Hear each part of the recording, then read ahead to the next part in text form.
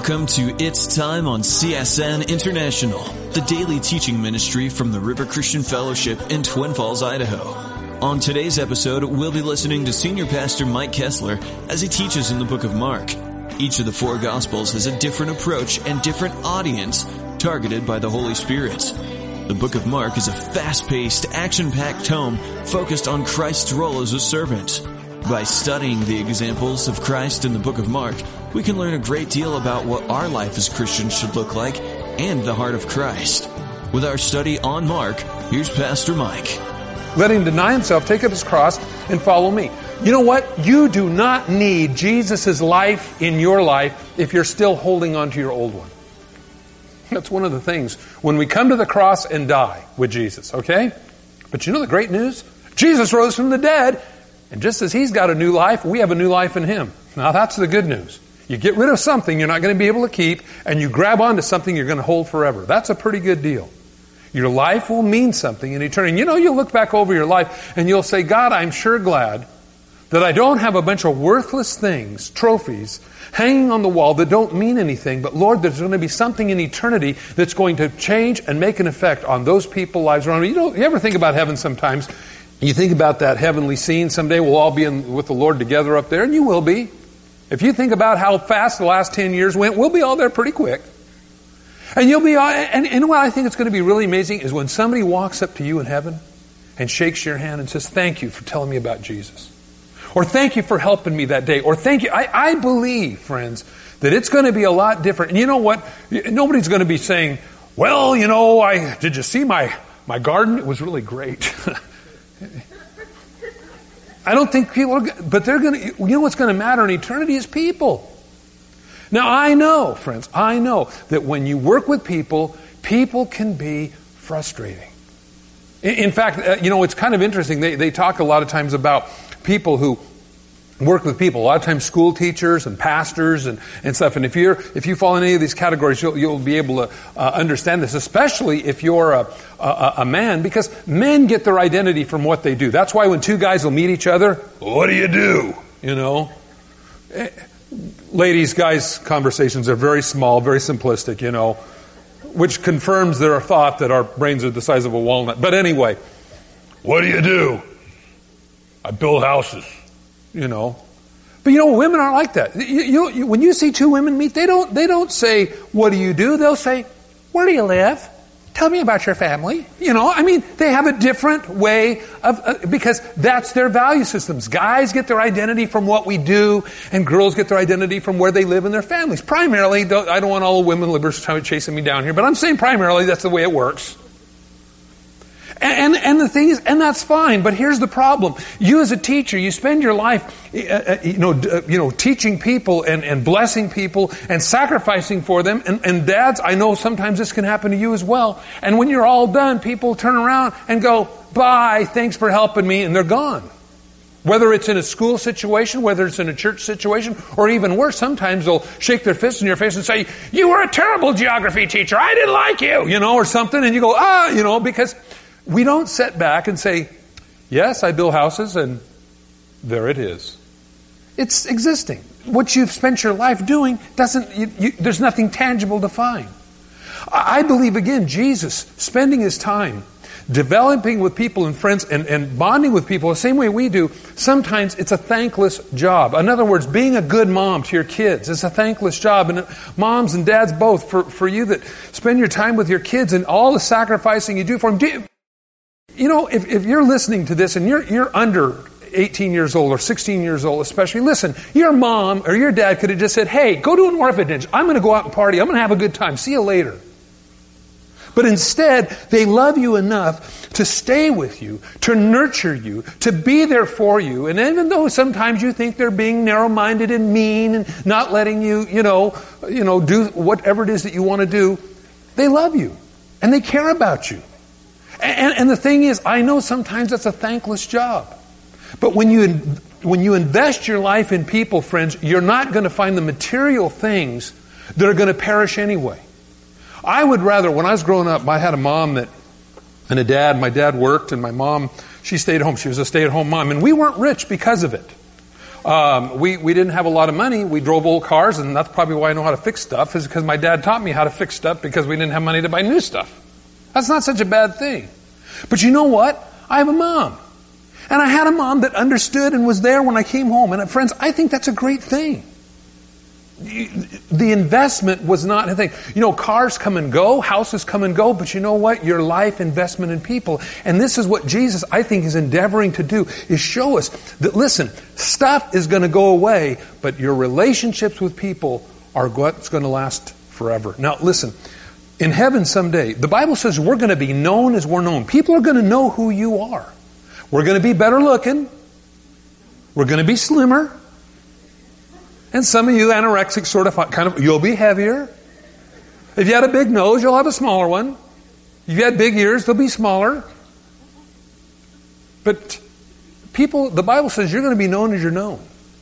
So they'll know I'm Mike, we'll know you're George, we'll know you're Sally, we'll know everybody who we are here. I think that's going to be great. And by the way, we'll be just the right age too. Now, I don't know what the right age is. Probably depends on what you're doing.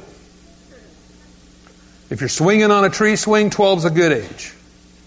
I think God has the right formula for us there. But to once again refocus where our values are. And it isn't a selfish thing. People say, well, I sacrifice. You know, listen, be sensitive to other people. Friends, listen, I think, be honest with you, I think we're on the horizon of some pretty horrendous times in the days to come.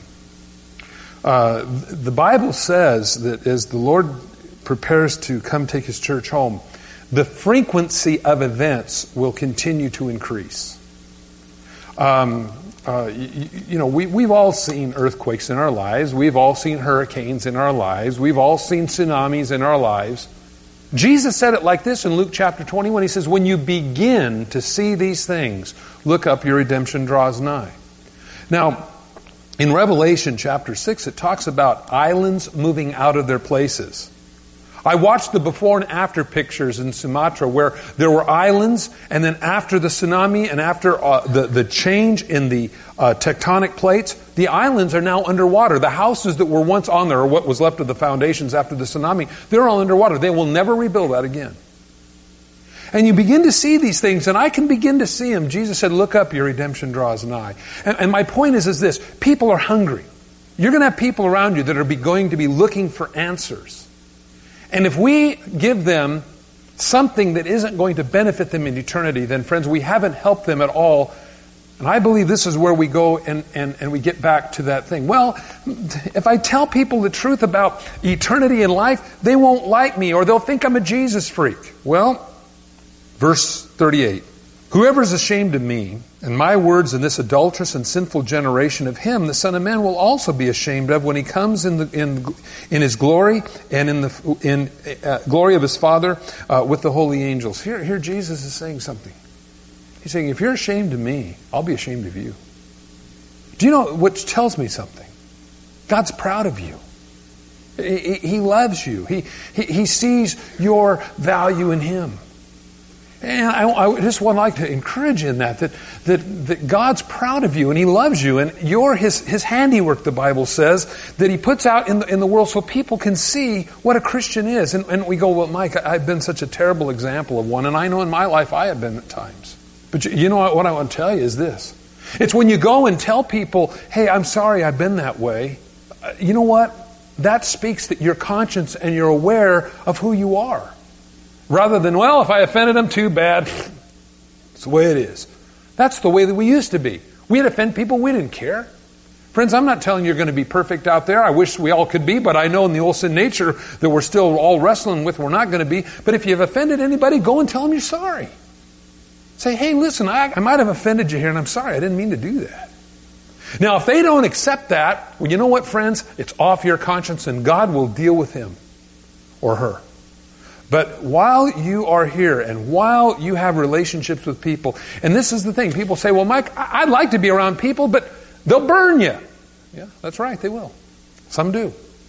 Now, let's look at some of you that are in the scholarly sort of sense, and you like to look at odds and ratios. Jesus had what? 1 in 12. He had Judas Iscariot. Judas Iscariot was somebody that Jesus had reached out to. As a matter of fact, at the Last Supper, he looked at Judas and said, what you do quickly. And we remember Judas got up and left and was to give Jesus his whereabouts later on that evening, where he would be around, where they could capture him easily for 30 pieces of silver. And again, I believe the whole idea there was to get Jesus to get up and run so he wouldn't die for the sins of man. And we would say, well then, they're not worth saving. Well, Jesus didn't look at the one like Judas Iscariot that left. He looked at the 11 who were faithful to him. And in fact, friends, even in their faith, they faltered. In the words of Peter, I go fishing. I mean, they all left. But Jesus didn't give up on them. And I want to encourage you not to give up on people either. There might be people that you might be wrestling with. Some of them are obstinate, and some of them you don't think there's any hope for. And this is who you're married to. But you know, some good news. God's got a way of healing your heart. God's got a way of encouraging your heart. God's got a way of giving you the stamina that you need to continue to be what you are in situations that otherwise would say, slip out the back, Jack, make a new plan, Stan. Because you see, friends, every one of us at times in our lives feels like going. In fact, sometimes we feel more like going than we do like staying. But again, look and see, God, what is going to be best for the kingdom of heaven? And I'll tell you, friends, when we are influenced so much with the worldly thoughts around us, whether they come through television, whether they come through the words on the songs in the radio, whether it's country, western, or rock and roll, or opera, it doesn't make any difference. Where we're influenced by these ideas that just says, serve yourself. Forget about everybody else. All I can tell you is this, that ain't what Jesus said. And if you're called by the name of Christ, remember this, there are people who have made great sacrifices so you could be where you're at today. And so just to encourage you, and again, moms, don't give up on your kids. And kids, listen, your moms love you. Your dads love you. They could have left. They could have said, you know what, I'm going to be a selfish person. Yeah, I know I can be forgiven by God. Let's enter into this cheap grace thing, and I'll do my own thing. Hey, you can go live in an orphanage, or go live with somebody. You go live with somebody that doesn't care. But they continue to love you and stay there for you because they care about you. And friends, I want you to know, we need to appreciate each other. You know, I don't think the days are here yet. And if the world keeps going the way I believe it very much could, we're going to really need each other. And it isn't going to be a need each other like, hi, see ya, encourage me, bye. I think it's going to be, help me. I think we're seeing those days beginning to happen. And when I look sometimes on television and I see these people down that lost everything, and all they have now is each other, maybe for the first time you have to lose everything to realize what you really do have. And so I just want to encourage you this morning that God's not forgotten you, and in an adulterous and a wicked generation whose affections have turned to everything else but God is what he's basically saying here. God's heart's desire is for you to love him. He is the source, and he's all that you need. The world says, go out and party, tear it up, destroy your life, send yourself and others to hell. That's what the world says, friends. You don't think it's true? Stop by sometimes. Go in maybe with some of the people in our fellowship that go to prison visitation. And see people who bought into the lie that it doesn't matter. Do your own thing. Who cares about others? And you're going to see a ruined life. I want to encourage you that if that's ever happened to you, God loves you and wants to help you get out of that.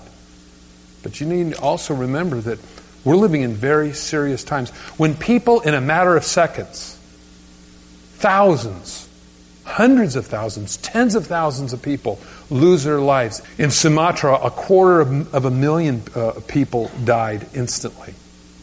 And so I think, Lord, how can we best be effective? Well, okay, Mike, how much money you want me to write a check for? No. It's how you can be involved in other people's lives. People are lonely today. The American home is so fragmented, the term family vacation really doesn't mean anything anymore. Oh yeah, we're going someplace with my mom, with her fifth boyfriend, and we're fragmented. Do you realize, moms and dads, you that have been married for a long time in this church, you're probably the only example that they may have in their family of what a real family is? Do you realize that the way you treat each other, people see and they understand those things? I just want to encourage you that people see this stuff. You're going to be their moms. You're going to be their dads. You're going to be those that come around them and hug them and bless them when things go crazy. Because, friends, we're living in crazy days. If you don't believe me, watch the news. Go home and read your newspaper. We see all this stuff go on, and I just want to encourage you, be what God's called you to be. Again, going back to this, whoever desires to come after me, let him deny himself, take up his cross, and follow me. That tells me, friends, that serving God will be an inconvenience to my life and to yours. But the reward that God will give you for doing that will last for eternity. So if you're inconvenienced for a little while for the sake of the gospel, consider this. Eternity is a long time in which God will bless you. And always remember, God's shovel is a lot bigger than yours.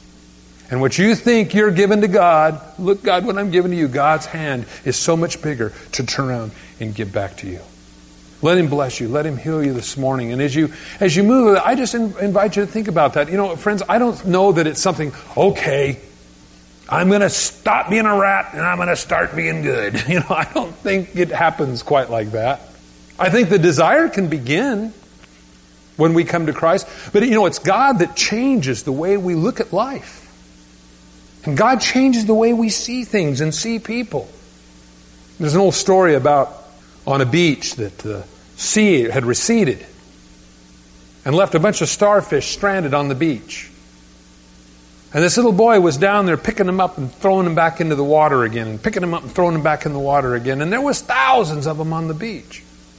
And this man walking by says, "You don't really think you're going to make a difference, do you? There's thousands of them out here stranded." As he picks up one, he throws it back in the ocean and goes, "Made a difference to this one." And friends, I just want to encourage you, make a difference. It may be one, but you never know who that one may influence. And that one may influence. And that one may influence.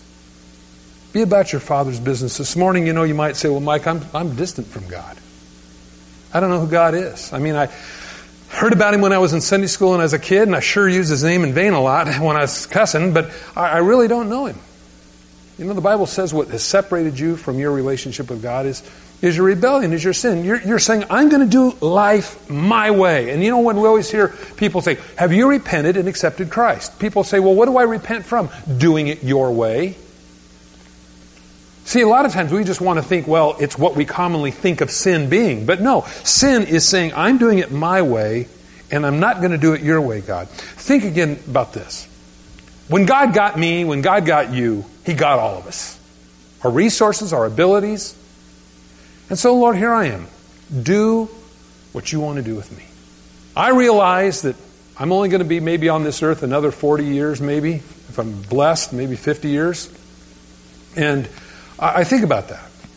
And so, God, for what I got left, it's yours. You're pretty. You know what I've got. You know more of what I got than what I got. You know, God knows about your abilities that you may not even know about. And say, "Lord, here I am. I could continue to live my life selfishly and do it my way, or I'm going to say, "Okay, God, you show me what you want me to do." And you know what I found in God? You know, everybody thinks that the minute that we do that your life, all of a sudden God says, "Okay, here's the shackle, here's the chain, clank, here's the ball, thunk, live with it." No. As a matter of fact, the Bible says those that come to Him, He gives life and life more abundantly to. All of a sudden now you begin to think, hey, I used to be enchained to stuff that doesn't matter in eternity. Now God has set me free. And yeah, there's an inconvenience there because of what I used to rely on. But now I look and say, "Well, God, this is what you've got for me for eternity. And this is great." And now serving God isn't like, "Okay, God, what do you want me to do?" It's, "Okay, God, this is great. Now my life's going to mean something." And you know what? When you are blessed by God, it's going to show in your life. And you know what? I always can tell because people around you that are in rebellion to God hate it. They just get all freaky because they see the Holy Spirit moving in your life. They see the blessings in your life. They see that you're not wasting your life, and they're jealous of that. And they'll do anything that they can do to try to stop that. Friends, I just want to encourage you this morning. If you, again, are distant from God, come home to Jesus. If you're not a Christian this morning, get right with God. Because He's got a whole lot more to give you than you could ever give Him. Again, His shovel's a lot bigger than yours. So this morning, if you've never received Christ as your Savior, you lived in rebellion and say, well, I'm doing it my way. You know what I can tell you? I know one thing, you're not happy. Because anybody that's ever done that ain't. Oh, you might say, well, I'm happy. Yeah, okay, 10 minutes. And then what? You see, there's an emptiness. And that longing emptiness in our soul is what God wants to fill. And so this morning, if you have never received Christ, we're going to pray. And you can ask God to come in your life. You can repent of living it your way and say, okay, God, from now on, I'm going to live it your way. I'm going to deny myself. I want to do your thing. And Lord, I'm going to look for your blessings in my life every day. You know what? You never know what God's going to do. He might say, you know what? I'm going to bless you financially. I'm going to bless you in ways you never dreamed. Or you know what? I'm going to take you out of your rut. And you are in a rut. How did you get into that? Dust you all off and send you maybe over across the sea to be a missionary. You know what? We got a couple people who returned from missionaries. I was over in Tonga. It's nice. Palm trees. It never gets colder than 75 degrees. Never gets hotter than 90. Oh, I'm suffering for Jesus here. And telling people about it was wonderful. So friends, I don't know what God's going to do in your life, but let Him do it. What are you doing that's so important you can't be about your Father's business? And so as we come to God, we repent, say, okay, Lord, let's do it your way. That's Pastor Mike Kessler on It's Time. If you've missed any part of today's episode, I'd like to inform you that we offer It's Time for free as a podcast download in the iTunes Store. If you'd like a hard copy that you can keep and share, give us a call at 800-357-4226, and the operator can help you with that. Don't forget, It's Time to Grow. Pastor Mike's book on the Christian walk is also available completely free for you by calling that toll-free number I just mentioned. Tune in next time for more It's Time.